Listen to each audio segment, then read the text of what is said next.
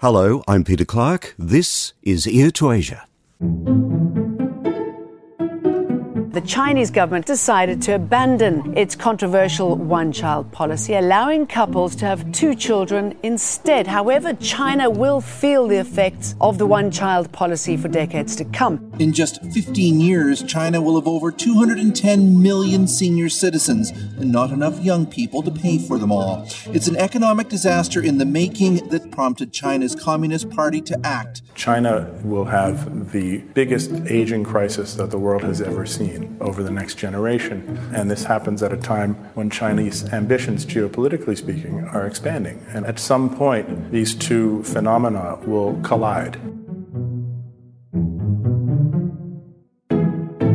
Ear to Asia is the podcast from Asia Institute, the Asia research specialist at the University of Melbourne. In Ear to Asia, we talk with Asia researchers to unpack the issues behind news headlines in a region that is rapidly changing the world. If demography is destiny, then what kind of future is China facing after decades of reshaping its population with a combination of enforced family sizes and spectacular economic growth? China's one-child policy, which for 36 years imposed, sometimes cruelly, limits on the number of children per family, has only recently become history. Expanding economic and educational opportunities and rising incomes have seen China follow in the footsteps of other societies in the growth of an urban middle class, uninterested in raising large family broods. The nation's fertility rate has now dropped to well below population replacement. And, as is now the case in Japan and parts of Europe, China will, in a couple of decades, be burdened with much of its population on the cusp of old age, exiting the workforce and dependent on the resources produced by the young. But how did China really get here? Was the one-child policy, officially seen as a success by Beijing, only a sideshow to the larger driver of a skyrocketing economy in reducing the nation's fertility rate? How will China's ageing population make itself felt in labour markets? And what will the tens of millions of excess men, a product of the cultural preference for male children and the one-child policy, mean for marriage markets?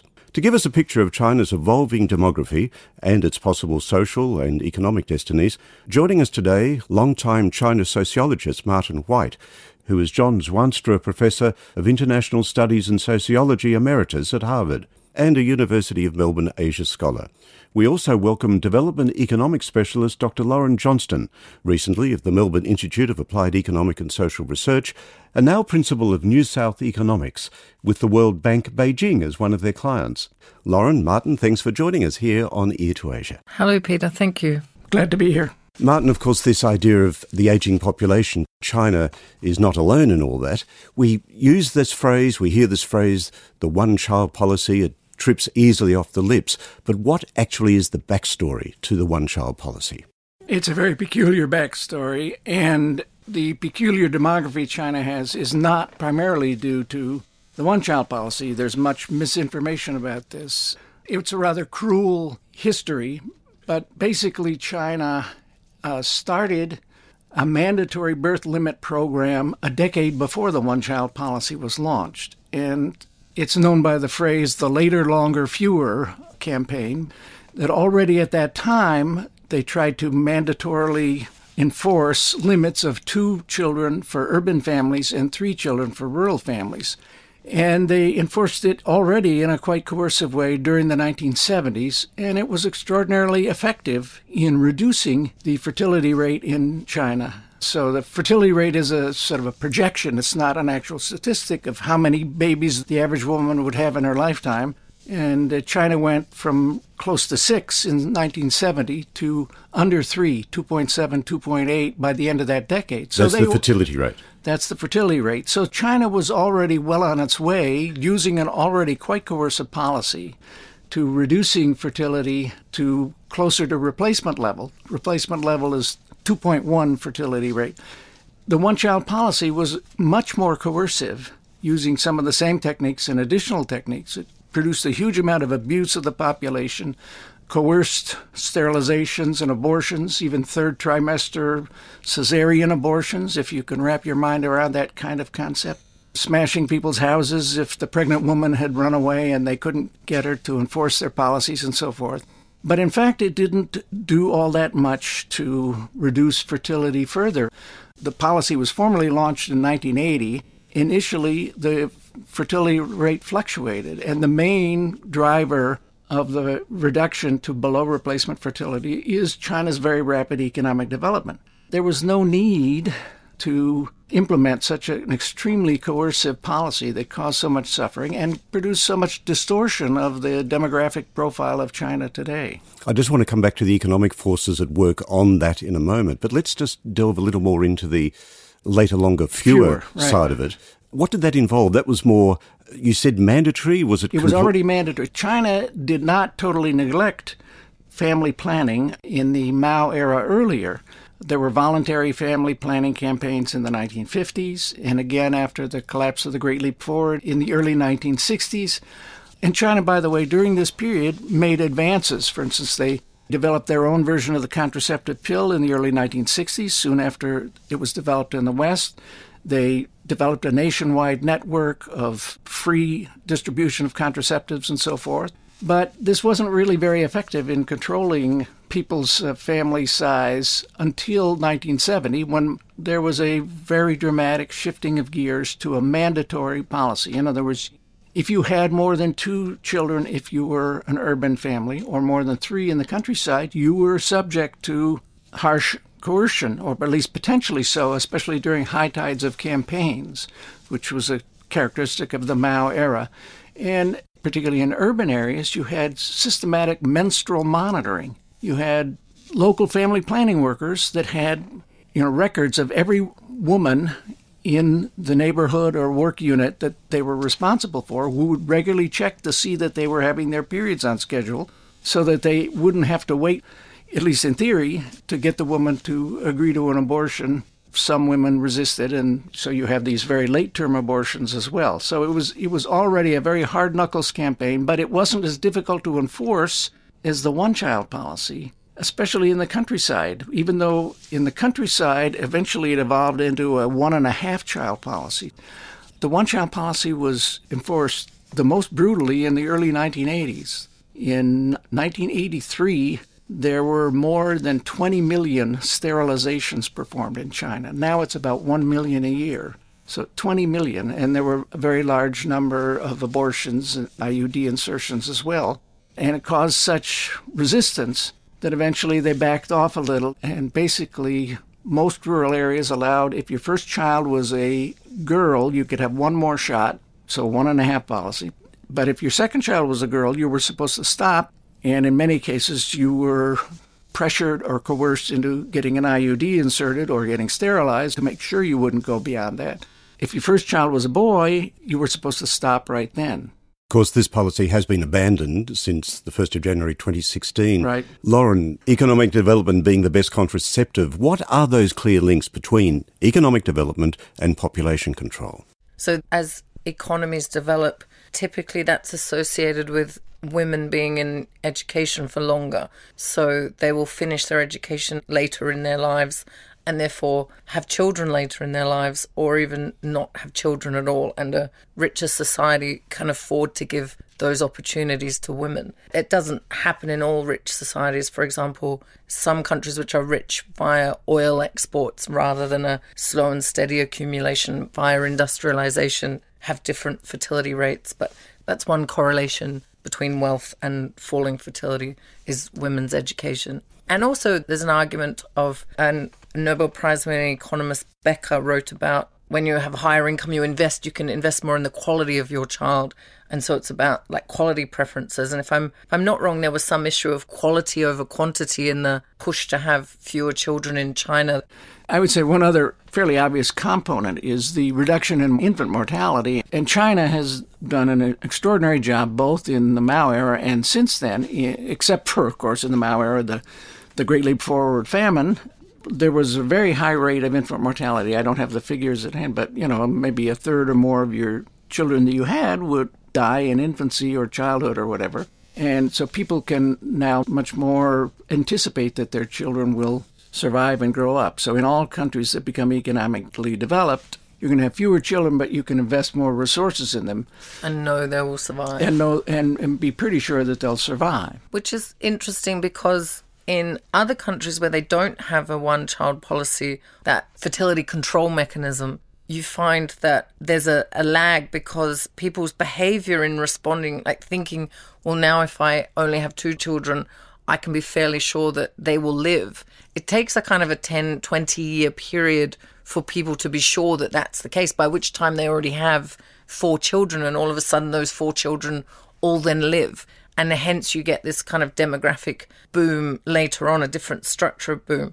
Whereas China almost avoided that period, which might be another reason it has a kind of accentuated population aging issue now, because there was a much more exaggerated fertility fall perhaps than in places in but one of the Africa. Features of China is because it tried to do something very extraordinary. I mean, no country has tried to say that you should only have 1 child. I mean, that's just inconceivable anywhere else. So on this issue of whether your child is going to survive, if you only have 1 child, then the odds become a little dicier once again. And this was shown particularly in the 2008 Sichuan earthquake, in which tens of thousands of children were killed by collapsing school buildings. And this was a double scandal. The first scandal was just that apparently many of these school buildings had been poorly built with, shady developers cutting corners and so forth. So they were not going to be able to withstand the earthquake. But then the second scandal was that, in fact, for large numbers of the parents, that was their only child. And in many cases, they'd been sterilized, after the birth of their child. And so what are they going to do now? Who's going to care for them in their old age?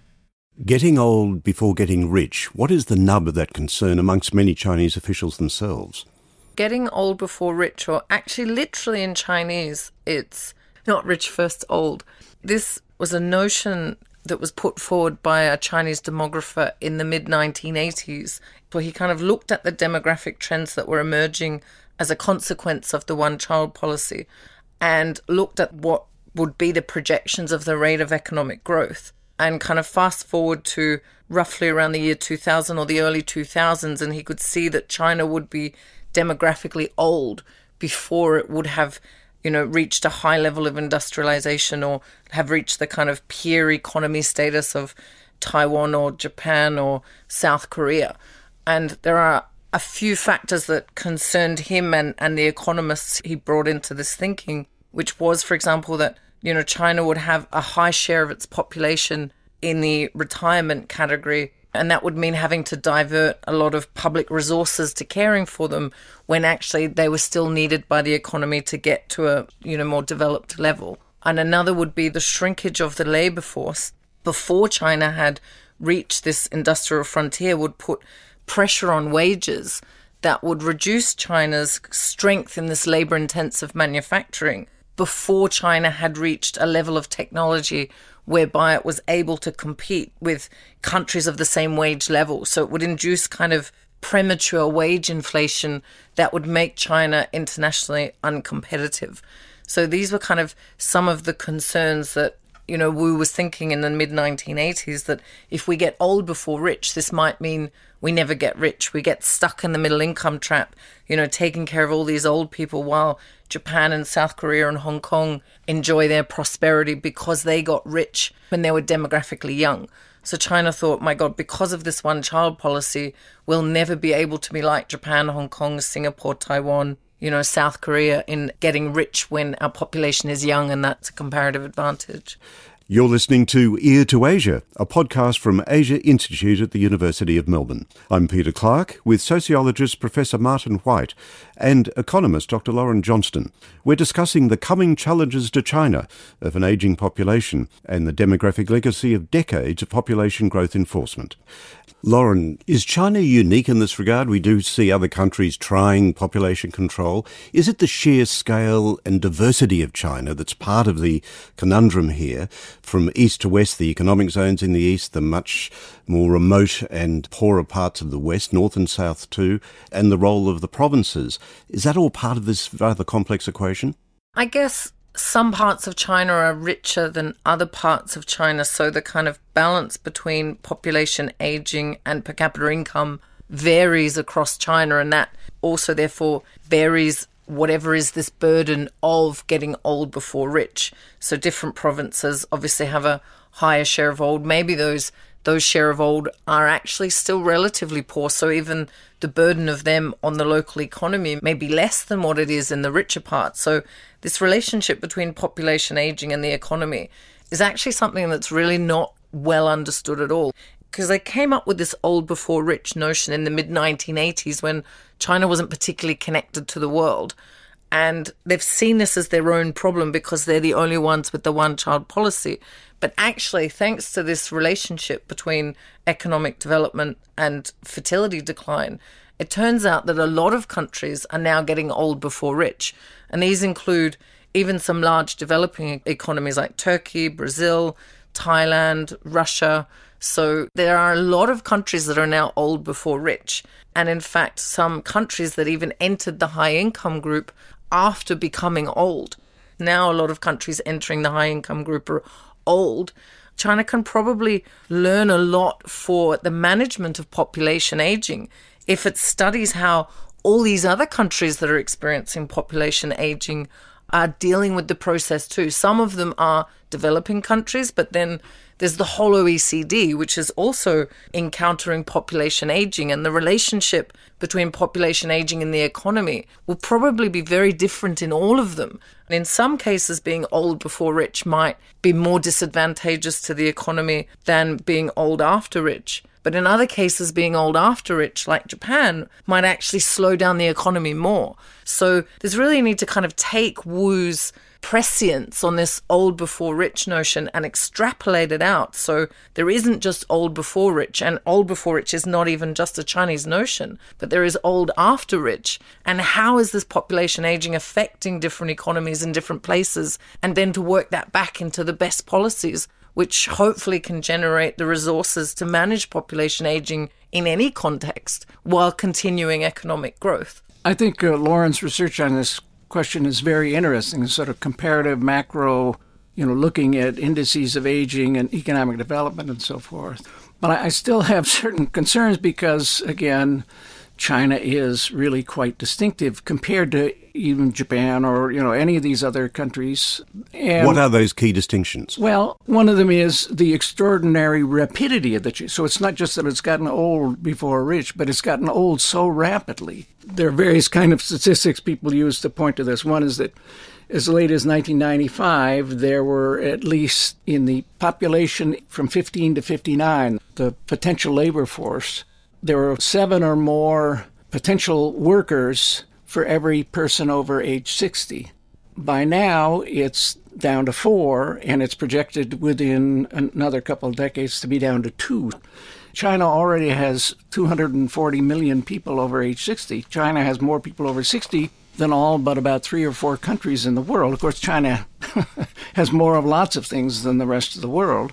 Another very important part of it has to do with the fact that China has this very distinctive and strong family tradition, and up to now, families have been the main provider of support for the elderly and so forth. So whatever the impact on growth rates and so far, and on other things, there is just a changing situation in which a very small number of, children in the youngest generation are growing up with a large number of parents, aging parents and grandparents to potentially provide support to. China up to now has relied, particularly in the countryside, overwhelmingly on families. And there are some things that China could do to at least somewhat ameliorate the problem. One is that China has very young, in the urban economy, retirement ages, which make no sense. It's very bizarre. They are a legacy of the Soviet model. The Soviet Union instituted earlier retirement ages for women than for men, and earlier for manual labor females.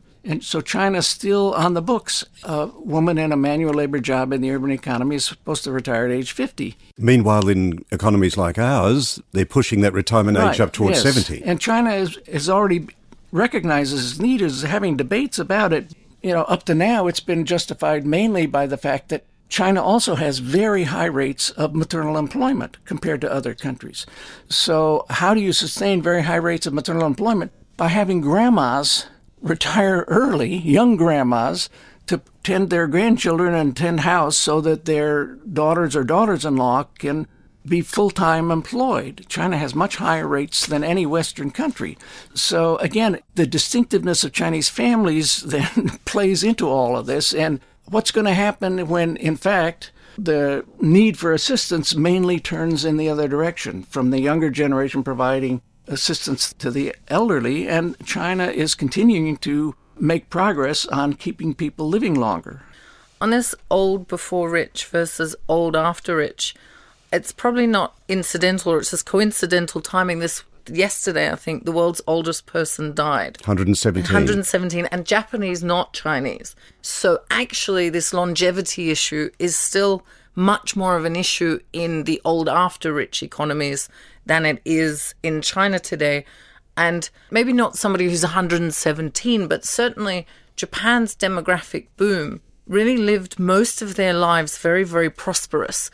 And they were very prominent and dominant in shaping the Japanese economy, and they have pensions, unlike, say, the Chinese, who have very minimal pensions and they're slightly nervous about how to sustain themselves in old age. In Japan, the average older person may not be a millionaire or may not be as prosperous as they were when they were working, but they're actually relatively prosperous across the lifespan, and certainly compared to their 65-year-old in China, who has spent most of their life in quite a poor country and thus had less of a chance to accumulate wealth and to enjoy a kind of a relaxed, casual, high-consuming lifestyle.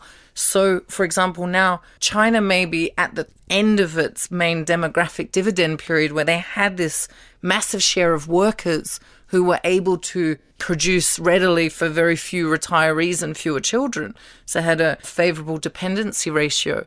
But on the other hand, its increasing share of elderly dependents are persons that enjoyed less education than the current working age population. So you see a kind of a dramatic shift. And I appreciate what this does is introduce a lot of sociological issues, because you have these highly educated children wanting to live in Shanghai and Beijing and Shenzhen and not in their village in, Gansu, for example. So you have the kind of sociological constraints on caring for the elderly and caring for families and parents.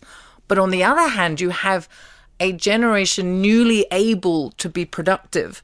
And that shift between generations in terms of education isn't being seen in places like Japan. I mean, it might be at the margins, but it's not dramatic. So you don't have a big potential shift in the productive capacity between generations in, say, the Japanese case or even in the European case. So the potential of the diminished workforce in Europe to generate the resources to fund what is an incredibly entitled older population, that's almost a double whammy in the opposite direction, which doesn't answer the sociological issues of the Chinese case. But I'm optimistic on the potential of China's shrunken workforce to generate resources and be innovative, because they've had a very different lifespan and a much more privileged education than the retiring population ever had. I would, though, like to call attention to one very important sort of differentiating feature that we haven't talked about yet, which is the rural-urban gap in China, which is really extraordinary, arguably larger than the income and lifestyle and opportunity gap in maybe any other country on the planet, due to complicated policies that really began under Mao. Again, multiple ironies of the Chinese Revolution, that this son of the countryside who led a peasant army to power ended up producing a system that has been extraordinarily favoring of people in urban areas in his era and still today. There are sort of two aspects that are relevant to the points that Lauren was just making. One is that up until very recently, there were essentially no meaningful pensions for rural Chinese who were no longer able to be in the labor force. They're beginning just in the last few years to experiment with talk about minimal, I think you get 50 yuan a month or something like this. That's tiny. You can't exactly live on that. But the other feature is that there's an extraordinarily large gap in educational opportunity, the thing that Lauren was focusing on, between the modal educational attainment of an urban youth with an urban household registration is college today. I think 60-70% of them can go to some college or are going to some college with very rapidly expanded university. The modal education of a rural youths is essentially junior high school or lower middle school, as the Chinese. So on the one hand, the large numbers of these rural youths with lower middle school education have been powering China's economic growth. They're the ones been working in these export factories, the construction, the sort of gleaming buildings you see in all these Chinese cities. These are built by predominantly or maybe totally, the manual workers on those projects are rural migrants who've come into the city and so forth. And insofar as they're successful and stay, they do accumulate resources. They can send remittances to help their families in old age. But the older people also in the countryside did not accumulate any resources to speak of because of socialism. We even have accounts by anthropologists of the desperate anxiety of some older people in some rural village. There's one dramatic case in which it's now increasingly expected, even in the countryside, if you're going to marry off a son, you need to build a new house.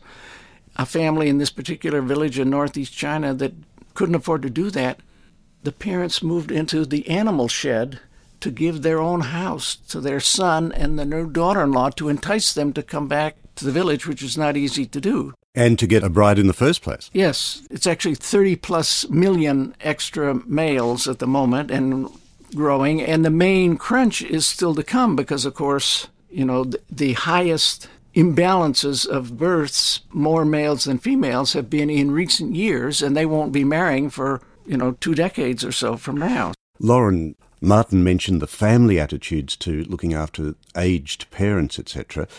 I know that at least a decade ago, the various colleges like vocational education and training colleges, some of them were bringing their focus onto aged care training. Is there a big economic opportunity lurking there for aged care, building up that whole industry? In principle, yes. I guess that depends on the cultural preferences of older Chinese people, how they want to be cared for, how they end up being cared for. I believe around Shanghai and in Zhejiang, Jiangsu area, there is some experimentation with some quite luxurious nursing homes and elderly care facilities. These may not be something that most Chinese can afford, as Marty was just saying. So this is this differentiation. So probably for along China's rich coastal provinces, yes, and also just for a lot of learning of, what are the best policies. So however big the commercial opportunity is, it's indisputable that there are opportunities for kind of cross-pollination of ideas for policies that can make this as enjoyable and as prosperous and as affordable and sociologically sustainable as possible. And just to bring this back a bit to the one-child policy and the old before rich notion, if maybe in the kind of macro abstract long-run sense, I wonder if the fact that China implemented a one-child policy, whether they needed to or not in terms of to deliver the outcomes they were wanting, as Marty has explained. In my sense, it made China very, very aware of the fact that it was compressing its period of demographic dividend. But this model of kind of maximizing the return of this lesser educated population for building roads, building bridges, creating very, very cheap manufactured products for export, this was a kind of almost an explicit maximization of what they understood would be a narrow demographic dividend period thanks to their family planning policies. Now, it turns out that other countries actually probably have a compressed demographic dividend too, just because fertility has fallen faster than what was expected in other places. That's for the arrival of contraception, female education, income gains, and so on. But those countries weren't similarly aware, almost they weren't conscious of, well, hang on a minute, we've only got this 25, 30, 40-year window because we've reduced our population so dramatically. So at least across countries that are old before rich, China may turn out, in retrospect, historically looking back, to have been favorably positioned just because it made itself aware of its narrow demographic dividend. It kind of supercharged its lesser educated population into lesser educated areas of employment that were advantageous to China's development in a long run sense, building all the infrastructure, building all the buildings, the houses, working in low cost factories. And now it's shifting that model just as that demographic dividend fades. And it happens to have a disproportionately educated population to kind of try best as they can to move into that new higher productive, more innovation-oriented, consumption-oriented model. And I'm not sure other developing countries are quite as prepared just because they didn't enforce the drop in fertility. So they were never so conscious of their demographic dividend window, maybe. So, final question to both of you, and a very obvious one. How do you see this trajectory going? Will the crisis bite very hard, or are there things on the horizon that may ameliorate all this? Martin?